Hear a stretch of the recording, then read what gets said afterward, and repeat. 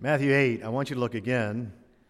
Notice this morning, verse 10 of our text, where the Bible says that when Jesus heard something, when he got news of someone, that his response to that news was amazement, astonishment.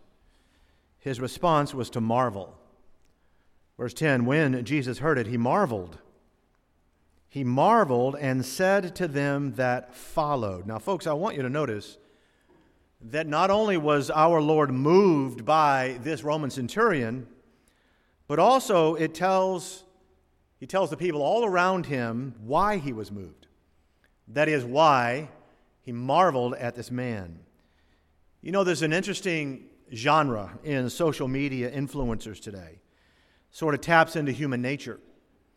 Influencers on YouTube and TikTok and Instagram can get a lot of money and fame if their content is interesting enough to draw subscribers and views and so forth. One of the more popular lanes, if you will, especially on YouTube, are reaction videos. And you know, that's where you get to watch somebody's reaction to their seeing something, and typically for the very first time. A lot of these involve music. A bunch of Gen Zers will watch one Gen Zer who's well-known or popular, he watches maybe an Elvis video, and you get his reaction, or a Sinatra video, and people watch his reaction to that. Same thing happens with sports. Some young basketball player has his own channel, and pretty much all he does is record his reaction to seeing Larry Bird or Dr. J, some old school guy, for the very first time in their highlight video. And you know, in similar fashion, I myself was intrigued by sort of a reaction video many years ago the PGA did. In a little studio, they would have these players come in one at a time. At the time, the top players in the world. And they would sit down in front of a camera and then simply read the career stats of Jack Nicklaus. They would just hand them the paper. And they would read it, and they just, as they read silently, the camera caught their facial reactions. And I admit it was fascinating. It was intriguing to see these incredible players, Rory and Tiger and Adam Scott, and their eyes get big and their jaws drop and they shake their head in amazement. It's like when the stars are starstruck. Nowadays, you can get it in real time on Twitter. LeBron tweets during a game that he's amazed at the play of Nikola Jokic and so forth. People love to see the reaction of greatness over the achievements of true greatness. Well, folks, what you have in our text today is the reaction, not of a musician, not of a sports fan or an athlete. This is the reaction of God himself. This is a moment in Jesus' ministry when the Bible says that the Son of God heard something and was amazed. And yes, all of them that followed got to see this reaction video and then hear our Lord explain why he marveled, why he was amazed. Which this morning begs the question, what is it? What is it that you think truly impresses the God of the universe? Because the thing that impressed the God of the universe on that day is exactly what impresses him on this day. Let's pray. Father, we are grateful for your word. And Lord, please help us to hear it and heed it. Thank you that on a day like today we can be grateful and thankful for fathers who are faithful. And there's no greater sign of faithfulness than what we see in this text today. May we see it, hear it, and embrace it with all of our heart. In Jesus' name, amen. According to Riverside, the most popular reaction video of all time received 26 million views, and that's a lot. 26 million times people watched BTS, the group, their reaction of watching a video, believe it or not, of themselves. According to Guinness, some 7 billion Bibles have been printed throughout history just in the English language. And of those numbers of Bibles, this passage in the New Testament has been read, they said, a minimum of 100 million times. So that this reaction of this one that we're reading about today has been viewed 7 quintillion times. That's 7 followed by 15 zeros. And of course, this same account is repeated in the other Gospels, and you can add that to the others and other languages, so clearly a staggering number of people know about the story of Cornelius and the Lord Jesus. The question is, or the centurion I should say, do they know and do they understand the story of the centurion? Do they know why the Lord of glory was amazed by a Gentile living in the first century long ago? I mean, I don't know about you folks, but think about it for a moment. If Jesus marveled, if the Lord of glory, the creator of the universe, heard certain things about any man and then found those things, quote, marvelous, I'd like to know what those things are and were. In other words, in chapter 8, there were specific things that were said about this man, a Gentile no less, that caused our Lord not only to consider, but to single this man out as an example of something that he has seen. What does the Bible say? No, not in Israel. It says in the other gospel that when Jesus heard these things, quote, he marveled at him. That is, he marveled, he wondered at the man. He wondered at the centurion. One of our girls was in Bible class at Jupiter Christian School some time ago, and she said that when they were discussing this passage in Bible class, one of her classmates thought that a centurion was a centaur. You know, the Greek mythology, half horse, half man. And of course, I can see why Jesus would totally marvel at that, amen? He's not a centaur, he's a centurion. Although I must say, most people in the first century, when encountering any Roman centurion, they were impressed. Matter of fact, they were impressed just by the man's uniform, the Galea helmet and the coat of armor, the sword, the spear, and the chest, the shield that he had there with the crest. Centurions, they just looked impressive as soon as you saw them. As a captain of 100, he would have been Captain Marvel. But that is not what impressed our Lord.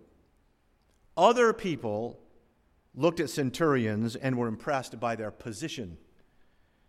Centurions had a long litany of professional requirements. They had to be at least 30 years of age. They had to be greatly literate, battle-tested, proven leadership qualities, unafraid to administer justice and punishment right on the spot. Years and years and years of military promotion. Centurions made a lot of people marvel by simply being who that they were. But none of those things impressed our Lord. None of those are why our Lord was marveling at this man. After all, the one who spoke the stars into existence would never marvel at a few stars on a man's uniform. You notice in verse 5 of our text, it says, and when Jesus was entered into Capernaum, there came to him a centurion. Capernaum, of course, was the hometown of Peter and Andrew. It was also the fishing business district of James and John. And the significance of this place called Capernaum goes all the way back to a prophet named Isaiah. And Isaiah wrote that in that region, hundreds of years later, right there, Gentiles would see a great light. Gentiles would indeed end up in Galilee, the land of Israel. They use it as a coastal shipping depot. It was known for its manufacturing and its trading. It was teeming with non-Jews and Roman soldiers. In Nazareth, think about this, where our Lord Jesus grew up, the empire established a military garrison so that to a lot of Jews down in Jerusalem, Galilee was like Vanity Fair. Can any good thing come out of that area? It was outside the main river of Jewish spiritual life, except Isaiah's prophecy came true. And for just over a year now, the Lord Jesus has been in public ministry in Galilee, preaching and teaching and working miracles, so that, not surprisingly, word of Jesus' ministry is now all over Capernaum. What was surprising, even shocking to the Jews there, was the ministry and commendation that Jesus would extend to a man so outside of Israel, a Gentile, a Roman, a soldier, an officer, and as an occupying force, it just doesn't get any worse than that to a Jew. And yet verse 10 says that Jesus marveled at him. The Greek word is talmazo, and again it means to wonder, to be amazed, which brings us to why. What things did our Lord Jesus hear about this man that moved him to wonder at him? I want you to notice 3 observations in the text. And they just come to one great main thing that I want to leave you with before you leave. The first one you'll notice, number 1, is what his neighbors thought about him. Look at verse 5 again. And when Jesus was entered into Capernaum, there came unto him a centurion, beseeching him, begging him, and saying, Lord, my servant lieth at home, sick of the palsy, grievously tormented. By the way, you realize that in itself is remarkable. He's concerned about his servant. Folks, servants in those days were slaves. Rarely did any Roman officer ever consider a servant, quote, dear unto him. Slaves were expendable. If they get sick, you just get another one. But not for this man. This man was burdened about his servant because he cared for him. I want you to notice on the screen another passage in Luke 7, and it says this in verse 2. And a certain centurion's servant who was dear unto him was sick and ready to die.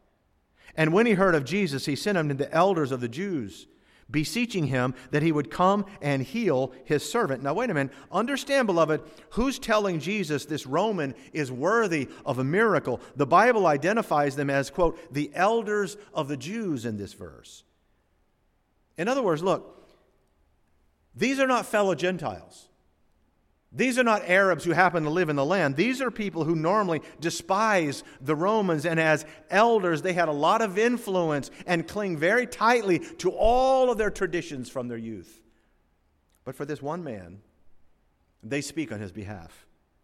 It is not every day that a group of leading Jews would ever give testimony in a very powerful situation to an Italian. Give testimony to this Italian in their own land. I don't even know any Italians who have good testimonies, not a single one. You can imagine a German officer in 1942 being beloved and respected by the Jewish elders, say, in Berlin. These men rarely admired centurions, but they admired this one. And why? What was it about him that impressed the Lord Jesus? Well, look again on the screen, and this is verse 4 of chapter 7. And when they came to Jesus, they besought him, begged him instantly, saying that he was worthy, for whom he should do this. Heal his servant, he's worthy. Why? He loveth our nation. He hath built us a synagogue. That's generous. Then Jesus went with them, and when he was now not far from the house, the centurion sent friends to him, saying unto him, Lord, trouble not thyself, for I am not worthy that thou shouldest enter under my roof. Now wait a minute. The Lord Jesus here in Matthew 8 and in verse 14, you'll notice in our text, he's going to heal Peter's mother-in-law. That's Jewish people. In verse 26, he will calm the sea for his disciples. Those again are Jewish people. Jesus is going to the lost sheep of the house of Israel, and he's going in earnest, but not before. Note this, offering to journey all the way to a Roman centurion's home. Look at our text in Matthew 5 again, Matthew 8, verse 6. Saying, Lord, my servant lieth at home, sick of the palsy, grievously tormented. And Jesus saith unto him, I will come and heal him. Now note this carefully. Our Lord was willing to come to the centurion's house. This is how impressed he was. But notice it is not what others thought that led to this reaction. It was not merely, folks, his public reputation. That wasn't his worthiness. It wasn't that what his friends were pointing to. No. It was something else, something greater, something deeper. Which brings us to the second thing in the text and why Jesus marveled. Number 1 is what his neighbors thought. Number 2, you'll notice, is what the centurion thought. Look at our chapter again, and verse 8. The centurion answered and said, Lord, I am not worthy. Wait a minute. I am not worthy. We read a moment ago. This is what he thought. They said, he's worthy. He said the very opposite. So it's no wonder, perhaps, this is why Jesus marveled. Because, folks, this is not how centurions ever think in those days. Centurions naturally think very highly of themselves. Their power, their success, their position, their class almost necessitated a heart of pride. Pride usually got them to where they were. But not in this case. Are you surprised that a man whose heart is grateful also has a spirit that is humble? He was grateful for the country there. He built them a synagogue. He was thankful for whatever contributions the fathers made. Grateful equals humble, and humble always equals grateful. And what did the centurion think? In verse 8, notice what it says again. The centurion answered and said, Lord, what? Listen, folks, if you follow the Gospels and the ministry of Christ, the scribes and the Pharisees, they could barely stand to call him rabbi. They could barely spit out the word teacher from their mouths. But this officer instantly calls him Lord. There's something amazing about that. You know, there's only one other time in the Bible it says that Jesus marveled. And that's in Mark 6. And it says about the Jewish elders, it says that Jesus marveled at their unbelief. That staggered him. That they would not have faith in who he was. What did the centurion think? He thought that he wasn't worthy. He thought that Jesus is Lord. He thought that Christ was so powerful, that Jesus was so omnipotent that all he had to do was speak the word and his servant would be healed far and away. You realize that Mary and Martha didn't even have that understanding? They said, Lord, if you had been here, our brother would not have died. Pastor, this man's discernment, this man's compassion for a slave, this man's humility and his spiritual understanding. No wonder. Where did all of that come from? How did he get this gratitude and humility and generosity deep down in his spirit? Well, that brings us to the third thing, and really the only thing, the main thing that I want us to walk away with today. We notice, number one, what his neighbors thought. It's pretty much what anybody would think. We notice, number two, what the centurion thought. It's what almost all centurions would think. But number three, I want us to see what Jesus thought. Verse 8 again, the centurion answered and said, Lord, I'm not worthy that thou shouldest come under my roof. But speak the word only, and my servant shall be healed. For I am a man under authority, having soldiers under me, and I say to this man, go, and he goeth, and to another, come, and he cometh, and to my servant, do this, and he doeth it. Notice the word also, I'm a man under authority. He's kind of combining himself with Christ, so that verse 10 says this, when Jesus heard it, he marveled and said to them that followed. Now here it is. This is what impressed Jesus. Verily I say unto you, I have not found so great faith. No, not in Israel. In other words, follow this carefully. Under authority, he said, I'm a man who can simply speak a command, and certain things happen. I have power. I've been granted power by someone greater than I to command soldiers unto me, and they obey what I say, and it happens. But you've been granted a greater power, and you can therefore simply speak a word from here and heal my servant. Now that's some amazing spiritual discernment. And what did Jesus think about it? What did Jesus think about all of the things? Because now he speaks, and what does he say? I've not found so great faith.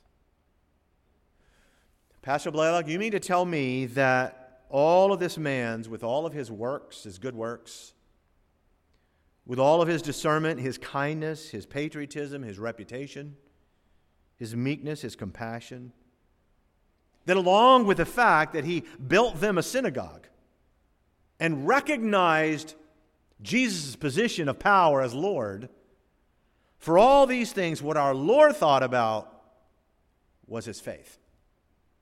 That the Lord Jesus marveled at his faith. And the answer, folks, is yes. Of course it's faith. It's always faith. Every single command in the Old Testament can be boiled down to one. The just shall live by faith. Without faith, it is impossible to believe God. Hebrews 11 says, by faith Abel did this, by faith Enoch did this, by faith Noah did this, by faith Abraham did all the things that he did. It is as if God has one great overriding command, and it's just two words, believe me Trust me. And of course, what you believe is His Word. And after a year of public ministry, this centurion came to believe what Jesus was saying to all of those who sat in darkness, as Isaiah prophesied. And even if his faith was the size of a mustard seed, it's marvelous. I'm going to ask you a question. Do you have faith? You can build someone a synagogue or a church down the street or whatever. That's not going to impress God. Do you have faith? You can be a 4-star general. That's not going to impress the Lord at all. Do you believe what God says? Do you believe what God says about salvation? That there's only one way to heaven. That Jesus is the only way. Oh, but Pastor, okay. That's not faith. Do you believe what God says about sin, about marriage, about rearing children? God has a lot to say about how to raise children. Do you believe it? Faith. About His church, about finances, about these end times. Do you believe what He says about heaven and about hell? Beloved, God has a lot to say about a lot of things in this book. The question is, do we believe Him? Because it is faith. It is simple faith that pleases God, that amazes God when He sees it in one of His own. It is faith that changes things, that changes lives. The other day, JCS had a program over at Generation Church on Center Street. And some of our young people were there. And I went over, I sneaked in the back, and on Center Street, in our old building, as you know, as I sat there, I looked around, I was very grateful for what they've done in renovating that place. And I kind of walked around a little bit, and it reminded me of several years ago when I took Jeffrey over there. Jeffrey and Andy went with me. And I said, let's go look at the old building, because it was at that time empty and foreclosure. There was eviction. Neglect was everywhere. The church we had sold it to the first time just left, and it was sad to look at. And we looked around, and he said, Pastor, how did you get in? It was locked. It was sealed. Let's just say we were there for almost 25 years, and I had faith that I knew how to get in. Faith without a coat hanger is dead. Well, we were walking around, and I remember what struck me the most in both the old 1924 building, our original building that seated about 100 people, and then the one we built later and seated about 250 people. And the first time we went twice. I went by myself, and then I took the boys later. I went into every room, every building, except in my original office over there, because I lacked the faith to get in, if you know what I mean. Almost 25 years is a lot of memories in a building. More for some of you who are here, or even there longer. And when Andy and Jeffrey were there with me, one of them asked me, he said, are you getting nostalgic seeing all of this? And I said, no. Not for the buildings. These buildings are wood and stone. When I was there the other day with the JCS program, I looked for there's a platform there, and they had built on top of it. And every year, January, men's prayer meeting, the first prayer meeting of the new year, I would kneel in the same spot. Brother Desmond was always there to my left, and I would take my pen, and every year, for about 14 years, I would write a Bible verse that would be the theme verse for that year on a little 2x4 in the back. And I looked for it, and I couldn't find it. But no, the old floor that was there, that graded wooden floor, the original stucco ceiling, the kitchen that Brother Sam and Brother Neil remodeled, that's just stuff. That's tangible, physical stuff. I wasn't nostalgic for that at all. However, in one spot of that building that I went to, I remember praying with a little 5-year-old boy who prayed and asked Jesus to save him. And today that boy, Jimmy Densmore, is a missionary in Guatemala with his wife and family. On another spot, there was a little guy, young guy, I should say, not so little, named Mike Chung, and he He was doubting his salvation, and he put his faith in Christ really in the Word of God, and today he's a deacon, one of the finest men I know, and a beautiful family, and teaches one of our classes. I walked over to the baptistry. At that time it was filled with chairs and a bunch of junk, and I was reminded that there, one of our bus kids who now works on staff here baptized his father that he'd prayed for many years. And I saw another spot. And I remember a firefighter walked the aisle on my right, came down the aisle, came down here, knelt with his wife, and accepted Christ. And he became a missionary and founded the Beacon Baptist Church in Wales. I looked to my right and I saw the pew, third one back, where I'll never forget Jeffrey Andrews, who had been coming to church week after week, finally raised his hand for salvation. His friend Darren Wolf, their loved ones are here. Now in full-time ministry, I saw the place where he learned of Christ and placed his faith. I saw where a little Ricky Blalock kicked a volleyball in the old auditorium and broke the stained glass that had been there in 1924. That window survived 15 hurricanes over 70 years, but Ricky Blalock broke it in one morning. I saw the place where a young guy named Dom Kuzo told of his surrender to preach with tears in his eyes, and today he pastors a strong church in New Jersey. I saw another place, I walked around, and I just, in my mind, saw people. A teenage boy named Gary Chung shook my hand and said, "Pastor, on a Sunday night, I'm dedicating my life to following Christ," and the fruit of that dedication has remained. And we could go on and on and on. But you see the point.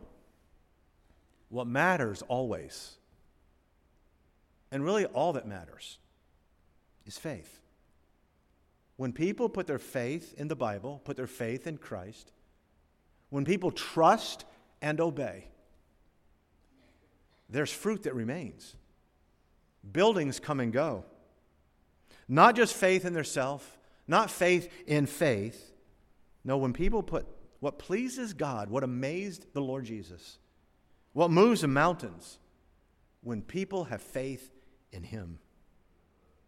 Jesus marveled, and the Bible says He turned and He said to the people, "This is faith." Not in all of Israel. In Luke's gospel, it uses the word law. Not in all of Israel have I seen this level of trust in God.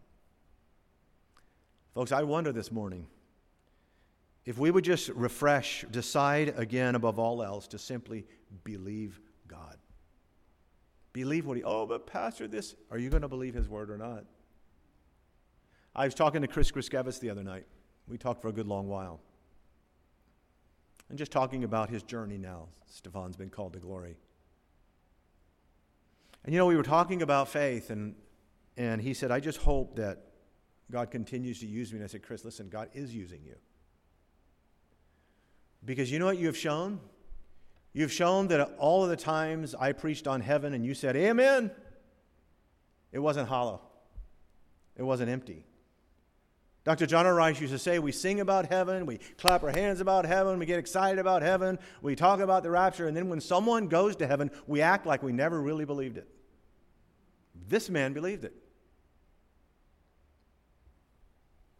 People like the centurion, people of compassion, humility, generosity, patriotism. These kind of people don't just happen. They come about because instead of leaning on their own understanding, they trust in the Lord. It's very interesting in telling what it is that we as human beings marvel at. The centurion's rank impresses us. An athletic record, a singer's range. Wow, she got high on that note. A businessman's wealth. An actor's talent, a musician's skill, an artist's amazing ability, a genius's memory. Oh, he's so amazing. What an American Idol. And God's not impressed by any of it. Christ never marveled at any of that. Why would He? In fact, it's interesting that Jesus doesn't even marvel at His own miracles. He never did a miracle and said, "Whew, wow, look what I just did.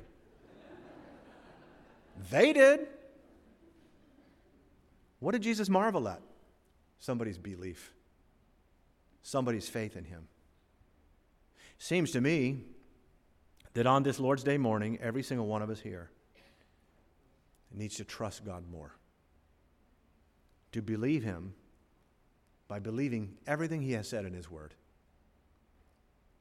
We never can prove the delights of his love until all on the altar we lay for the favor he shows or the joy he bestows are for them who trust and obey.